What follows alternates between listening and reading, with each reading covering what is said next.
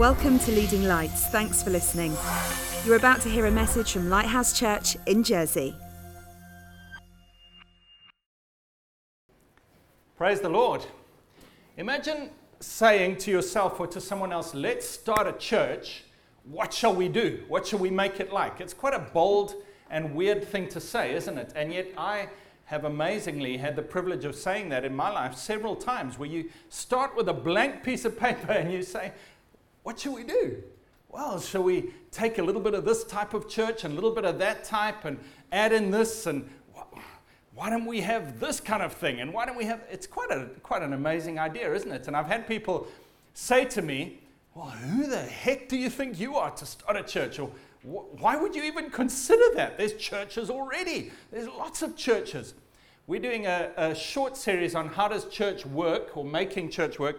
I'm really embarrassed to have a picture of rugby up on the screen after the results of South Africa this weekend. But anyway, such is life. At least England won. But we've been talking about church like a rugby team and like a rugby scrum, and how church perhaps, and I want to just rock your world a little bit today, perhaps everything we've known of church is not right. Maybe everything we thought church was isn't what church really is supposed to be. Have you ever imagined a food? Somebody says, oh, you've got to try this thing. For me, it was baked Alaska. You've got to try it. It's just like food from heaven. It's the most amazing thing. And then you try it, and it's not what they said it was. It's not as good. It doesn't taste as good. It doesn't make you feel so wonderful. And you've got to now consider, maybe it was just their personal preference when they said it was the most wonderful food in the world. Or maybe the person who made it didn't get it right. They didn't follow the recipe correctly. I just want to say that God says, just like somebody said to me, baked Alaska is the most amazing thing in the world. God says the church is supposed to be the most amazing thing in the world. Amen. And yet many people have tasted it and have gone, yeah, rather not. Not so nice. What's the problem? Either God is wrong, or maybe the people who've tried to put church together have got it wrong. And please, let me be clear. I'm not saying we've got it right. I'm not saying we have the answers. I'm not saying we are the only ones who have found the model of church. Not at all. But all I'm saying is, let's be on a quest to do church the way that God wants it done. Even if we never completely reach it. That's my mission. That's my goal in life. I want to try and do church the way God says church should be, instead of the way some guy or some group of people or somebody said church should be. Let's look at what God says. And let's try. That's what I want to give my life to, is trying to do church the way that God says it can be. And that is I believe, the most meaningful and exciting thing that I could ever give my life to. I could give my life to trying to build a career, trying to build a family, trying to build a bank balance, trying to build a sports career, whatever. And all of those things, at the end of my life, I would think, oh, well, it was fun. But the church is the thing that Jesus says, I am building my church, and the gates of hell will not prevail against it. It's the most powerful and wonderful thing we could imagine.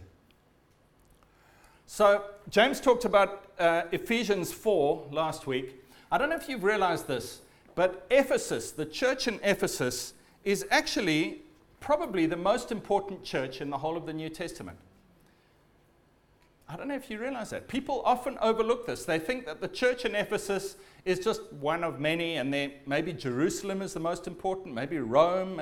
But actually I believe Ephesus is, because the whole book of Ephesians is written to the church in Ephesus. Acts chapter 18, 19, and 20 is about the church in Ephesus. Timothy, 1st and 2nd Timothy, Paul wrote to Timothy when he was the leader of the church in Ephesus. And the Apostle John wrote all of his books in the Bible from Ephesus, or close to Ephesus, and he took over from Timothy as the leader of the church in Ephesus. Most of your New Testament is somehow linked. Oh, and Corinthians was written from Ephesus, and a lot of other books were written from there. There's a whole lot of stuff that happened around this town of Ephesus, and so I think it would be good for us to look at what happened in this church in Ephesus to try. The reason we're looking at it is to try and say, how can we, in modern day, 21st century life, emulate what happened then? Rather than, let's not just copy what the church has done for the last 20 centuries. Let's look at what God did and how he did it. Let's look at the recipe and see if we can make a wonderful baked Alaska. Is that all right? So I wonder what words come to your mind when you think about the worldwide church. Boring, building, priest, robes, smells and bells, bells and whistles, funny makeup on TV, acting, hypocrites, asking for money. You know, I just think God must be in heaven crying when he thinks about what have we done? He made this beautiful thing called the church, and we've just made it into this weird thing. So I want to just look. I considered going through this very quickly, but I want to just take a little bit of time and give you a bit of the context. So I'm going to look at a period of about 4 or 5 years around about the planting of this church in this town called Ephesus. Ephesus was a big, vibrant city. It was the capital of the province of Asia, which is Turkey today. And there were about 400,000 people there. It was vibey. It was active. There was a lot going on, a lot of business, a lot of religion, a lot of stuff happening in Ephesus. Paul wanted to go there in Acts chapter 16, and the Holy Spirit said, no, not yet. And so about 2 years later, he eventually went into Ephesus after he'd been in another few cities. But I just want to talk about the background. So, all right, bear with me. I'm gonna rewind to Athens. You know Athens? Anyone been to Athens? No. Or are you? Air hostess. Athens. Paul arrives in Athens. I want you to imagine this scene. I'm going to tell the story because I believe stories in the Bible are there for a reason. It's not just something that we can read for bedtime reading. Stories in the Bible show us how life is supposed to be. So Paul arrives in Athens and he's alone, which is unusual for Paul. Usually he travels with Timothy and Silas and a few others, but he arrives in Athens alone because he's been chased out of these towns called Thessalonica, Berea, and Philippi. He's been violently forced out of these cities. He's left Timothy and Silas in those towns, Philippi, Berea, Thessalonica, and he said to them, come and meet me in Athens when you've stayed there for a while and set up the churches. But Paul rushes off. He arrives in Athens, brand new city. What does he look for? Well, he goes to the marketplace. The Bible says, I don't have time to read all the verses, but he goes to the marketplace. And in Athens, the marketplace, you know, there was no internet, there were no travel agents, there was no TV. So the marketplace was where everything happened. The stock market, the philosophers of the day, the business people, the teachers, everything was in the marketplace. Paul's walking around Athens, and it's a town of culture and learning, a lot of clever people and philosophers who love to just spout. The Bible says all the new ideas. They just all the time were wanting to say, what's the latest idea going on in the world? So Paul goes there. He tries to talk to people about God. And a few people invite him to this place called the Areopagus, which is also called Mars Hill, which was the debating place where all the intellectuals went. And they said, come and tell us your ideas. And Paul goes there and he starts to preach about Jesus. And verse 21, for all the Athenians and the foreigners who were there spent their time in nothing else but either to tell or to hear something new. So Paul stood in the midst of the Areopagus and said, men of Athens, and it lists his whole sermon, and he tells them all about God, and he's very eloquent, and he's very intellectual, and he quotes some of their poets. He quotes 2 of their intellectual poets, and he's reasoning intellectually with them, and he's really using his brain, because Paul was a very clever guy, and he's really trying to be clever. And in verse 32, it says, and when they heard of the resurrection of the dead, some mocked, while others said, we will hear you again on this matter. So Paul departed from among them. Amazingly, Paul was planning to stay in Athens until Timothy and Silas came down from Macedonia. But he departed from it. He's giving this speech in this intellectual place, and he's really clever, and he's engaging with their intellects. But they didn't respond how Paul wanted. Some of them mocked him, and others said, interesting. What a lovely theoretical idea. I'll hear you again on this matter. And so Paul left Athens in a failing mood. He was feeling, I've completely failed. You know what I find interesting is there's whole churches and movements that call themselves Mars Hill, as if Mars Hill is this great thing to do. And it was Paul's biggest failure, trying to be intellectual. Because then he goes, in verse 1 of chapter 18, it says, after these things, Paul departed from Athens and went to Corinth. And I just want to cross-reference the book of 1 Corinthians, where Paul talks about how he arrived at Corinth. He says, and I, brethren, when I came to you, did not come with excellence of speech or of wisdom, declaring to you the testimony of God. For I determined not to know anything among you except Jesus Christ and him crucified. I was with you in weakness, in fear, in much trembling. My speech and my preaching were not with persuasive words of human wisdom, but in a demonstration of the Spirit and power. Do you see what happened here? Paul failed in Athens because he was trying to be too clever. And so he went to Corinth. He says, I'm resolving to know nothing but Jesus and him crucified. Isn't that amazing? Yeah. First point. If the church gets too intellectual, if it's just a place to exchange ideas, we've missed the boat. If I preach and most of the congregation say, oh, what an interesting thought. I must think about that and come back later. If I was like Paul, I would shake the dust of my feet and go somewhere else. Isn't that amazing? He expects a response. Weeping, crying, repentance, change of life. Give my life to Jesus, form a church. That's what Paul was wanting. And when he gets what a fascinating thought. I'll compare that with what I've learned to do. He leaves. Amazing, isn't it? So let's move on. So Paul arrives in Corinth. And I'm going to move quickly. Verse 2. So Paul arrives in Corinth. It's another big city. A big immoral city. You know how we have a euphemism for prostitute these days, which is lady of the night? The euphemism for prostitute in those days was Corinthian companion. That just shows you what Corinth was like. Corinth was an incredibly immoral city. And Paul arrives there, and he's thinking he's alone, because Timothy and Silas still haven't arrived from Macedonia. And he's thinking, sure, I failed in Athens. I'm in weakness and trembling. Let me preach the gospel. But it says in verse 2, and he found a certain Jew named Aquila, born in Pontus, who had recently come from Italy with his wife Priscilla, because Claudius had commanded all the Jews to depart from Rome, and he came to them. So because he was of the same trade, he stayed with them and worked, for by occupation they were tent makers. So Paul arrives in Corinth, and he finds a Jew named Aquila, and his wife was named Priscilla. They were tent makers like him, and he said to them, can I stay with you and have a job? Isn't that amazing?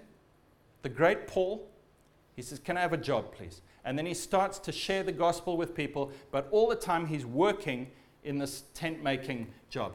Priscilla and Aquila have been kicked out of Rome. Historians tell us that Claudius the emperor kicked all the Jews out of Rome because of a man named Chrestus. And most historians believe that that's just a mispronunciation of Christ. Basically, the Christians, these little group of uneducated Christians, were overturning the Roman world so much that the emperor said, all of you Jews, get out of here. And so Priscilla and Aquila had to run away from Rome, and they moved to Corinth. They started a tent-making business. Paul arrives. They don't know him from anyone. They don't know who he is. And he arrives. He says, can I have a job? And he starts telling them about the Lord. In this chapter 18, it says that he stays in Corinth for 18 months, a year and 6 months, working. Actually, he stops. Timothy and Silas arrived from Macedonia with a gift from the Philippian church, a gift of money. And it says then when they arrived, Paul stopped working and he devoted himself, and he was compelled by the Spirit to just preach the gospel all day, every day. So Paul is there for 18 months in Corinth. God appears to him in a vision and says, don't be discouraged. Don't be scared. I'm with you. I've got lots of work for you to do in Corinth. So Paul stays there, and he builds this relationship with Priscilla and Aquila, working with them part of the time, staying with them in their home, preaching the gospel. A church gets established. And now we're about to move on to Ephesus. But I want you to just think about Priscilla and Aquila. You know, I often read about Paul, and I relate myself to him as much as I can. But I'm aware that most of us don't necessarily relate to Paul, but you can relate to Priscilla and Aquila. They were business people. They just had a job. They were trying to make a living. They were trying to live and, you know, just do all the things that they had to do. Paul arrives. He shares with them for a year and 6 months. And then listen to this. Verse 18. So Paul remained a good while. Then he took leave of the brethren and sailed for Syria. And Priscilla and Aquila were with him. And he had his hair cut off at Cenchrea, for he had taken a vow. And he came to Ephesus, and he left them there. He left Priscilla and Aquila in Ephesus. So Paul arrives in Ephesus. He's got Priscilla and Aquila with him, and he leaves them there, and then he goes off, and he comes back a little while later. Why is that important? I'm going to get onto that in a minute. Let's skip forward to Acts chapter 19. So Paul has now arrived in Ephesus, and it says, verse 8, Paul went into the synagogue and spoke boldly for 3 months, reasoning and persuading them concerning the things of the kingdom of God. So Paul arrives in Ephesus. Priscilla and Aquila are there, so he's got some friends there, and he goes into the synagogue, the Jewish church, and he starts to tell them about the kingdom of God for 3 months.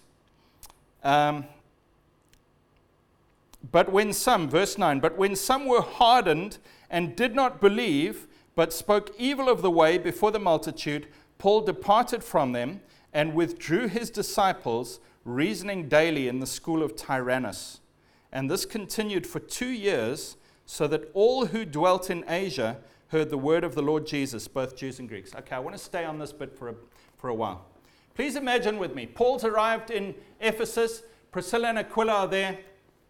He's trying to preach to the Jews, and they're not repenting, they're not responding. So he leaves the synagogue, and he goes to a place called the lecture hall of Tyrannus. Tyrannus was just a man who lived in Ephesus, and he had like a school, a hall, like this. And so Paul said, please can I rent your hall? So Paul rented the hall, and every day, while he was still working, and I can prove that to you from other verses, but I won't go into it now. Paul was working with Priscilla and Aquila, making tents in Ephesus. While he was still working, every day he would spend some time in this rented hall, and he would start preaching the word of God. But now what I want you to listen to, and please just focus on, is listen to this. This continued for 2 years, so that all who dwelt in Asia heard the word of the Lord Jesus, both Jews and Greeks. In those few little words, so that all who dwelt in Asia heard the word of the Lord Jesus. 14 words. It's an absolute dynamite bomb. Paul has rented a little room. I don't know how big it was. Maybe 200 people sat in it, maybe 500, I don't know.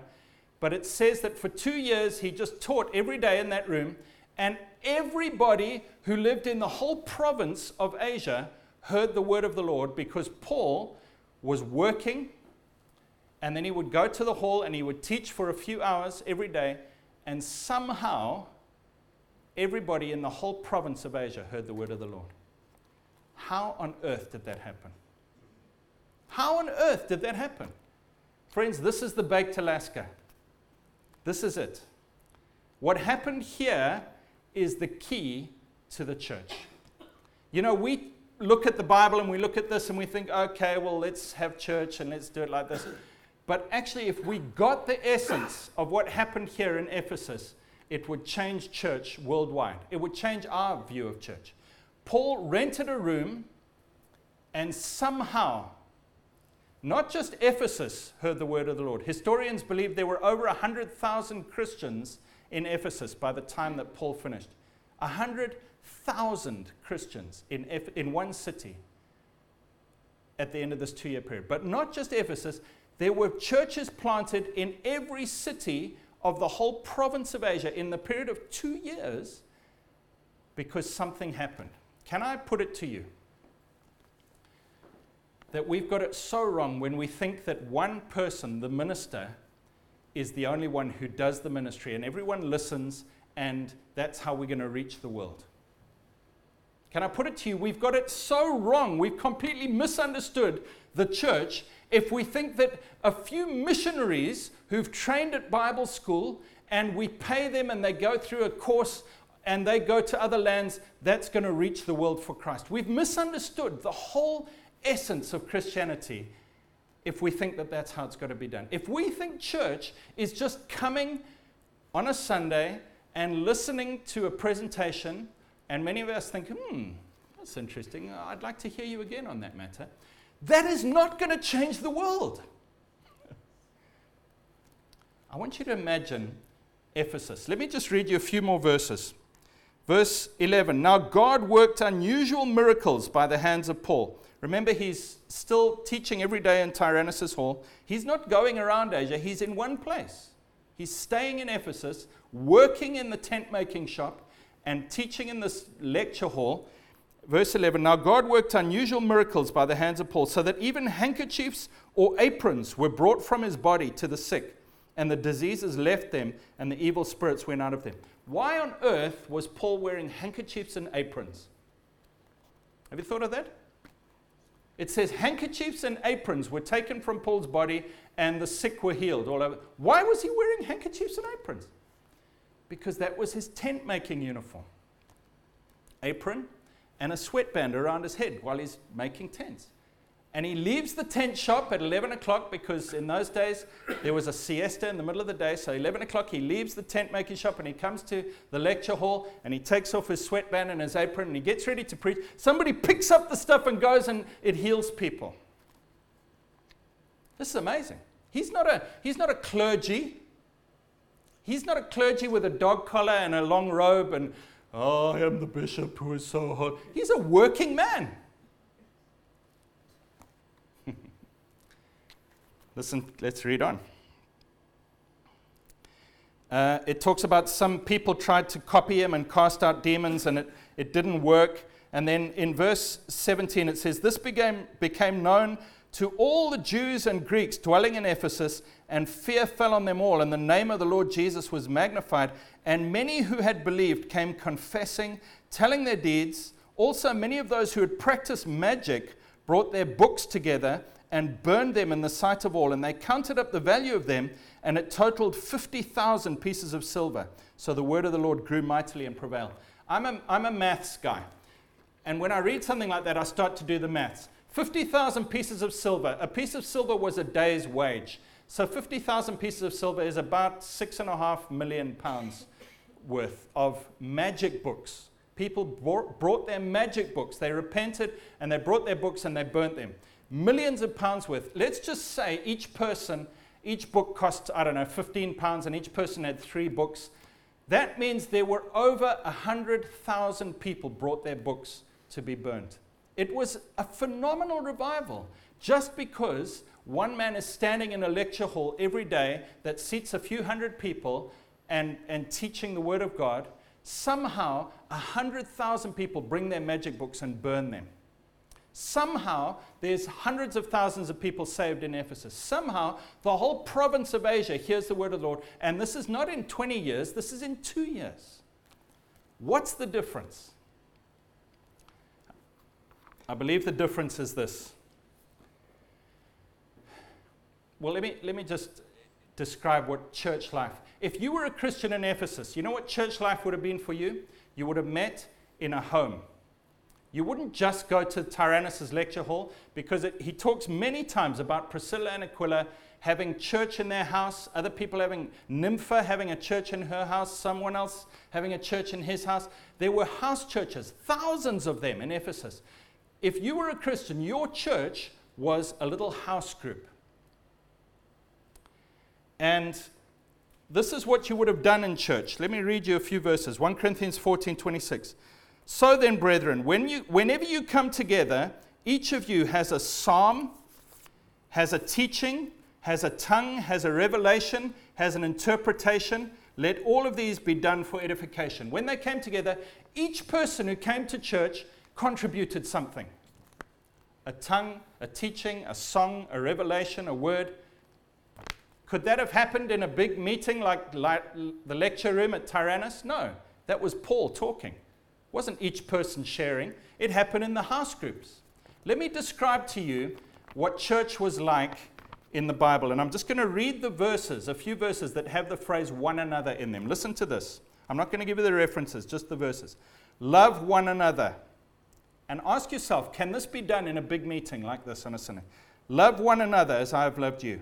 You are members of one another. Be kindly affectionate to one another. Give preference to one another. When you come together to eat, wait for one another.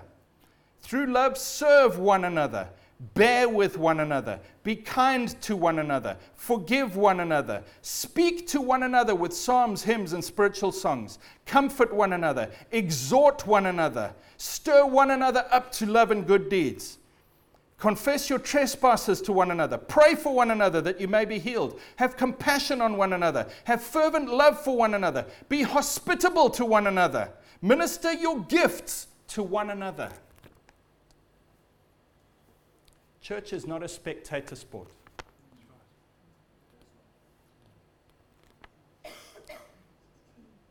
You know the rugby team? You know what church has become? It's become thousands, multiplied thousands, spectating, watching a few professional players on the field playing, and then criticizing those players. Saying, oh, I prefer this guy, he's a better fly half than that one. And that's not the baked Alaska that God intended. It's just not. God intended you to be a minister. That's his intention. What happened in Ephesus? If you were a Christian in Ephesus, you were bonded together with a small group of people meeting in a home. You went to meetings regularly. You shared your gifts. You shared what God was doing in your life. You ministered. You worked in a job. And all the money that was given went to extending this kingdom. Let's share with brother Tony. He's going across to Colossae, and he's going to do the same thing over there. Let's give him some money. Let's share with sister, whatever her name is, Chloe. She's going over there to start a work. Let's get this message out. There's no way that Paul influenced so many hundreds of thousands of people. It's just not possible. Church is people on a mission extending God's kingdom and using their gifts. Amen. And if you think church is coming to a meeting on a Sunday and listening to one person talk, it's the start, but it's not church. Not what God calls church. If anything, this is the lecture hall of Tyrannus. Let me just say that we could make this church. We could make this church. But then we would have to limit it to about 10 people.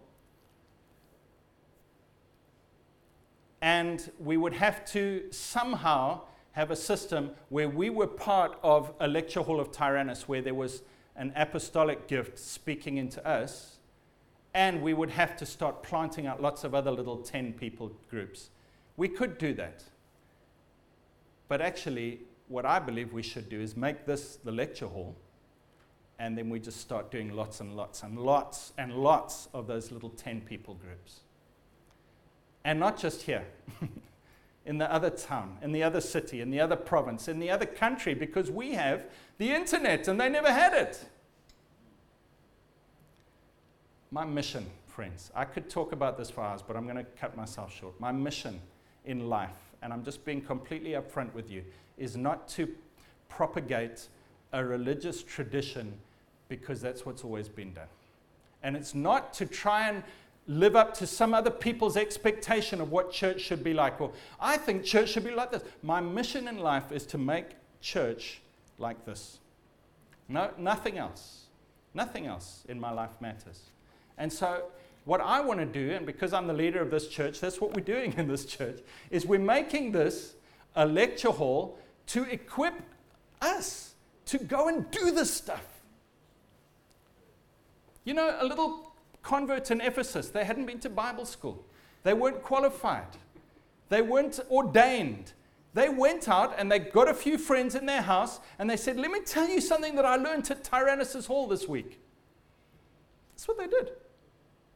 And then they said, let's do it again over there, and let's help these guys do it over there. And we spread it, we spread it, we spread it, and the Word of God spreads.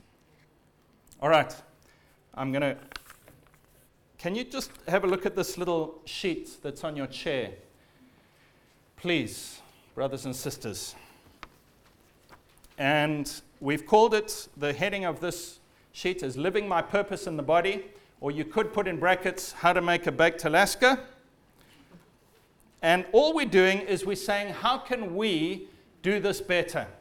So, at the top, there's a place for you to put your name and contact details. Then we've said to you, please would you tick the relevant boxes below to indicate where you would like to be involved in the beginning of next year. And can I just say, we're not keeping tabs on who hands this back and who doesn't. This is not an exercise in control or record keeping. This is an exercise to say, let's get this job done in whatever way we can. If you don't want to hand in this form, I promise you that's fine. But what we're suggesting is there's Bible school on Tuesday evenings. There's life groups that are running on various evenings of the week. There's Sunday serving teams where we get together on Sundays and we can serve. That means helping with the kids' work, helping with the finances of collections, welcoming, hosting, setting up, doing the overhead projection, being in the worship team, prayer ministry. There's all sorts of ways on a Sunday that you can help. Then the next box says start or lead a 12-week life group. And what this means is you might say, I am not qualified, I've never done it before, but I'd like to try and gather a few people in my home. Maybe we could just watch some DVDs. Maybe we could just look at studying the Bible. Maybe it's just a question of playing board games or cycling or doing something, but I'm gathering people to try and foster this closeness and to try and spread the kingdom of God. And you might say, I don't think I can do it, but I'm encouraging you to step out and try and do it.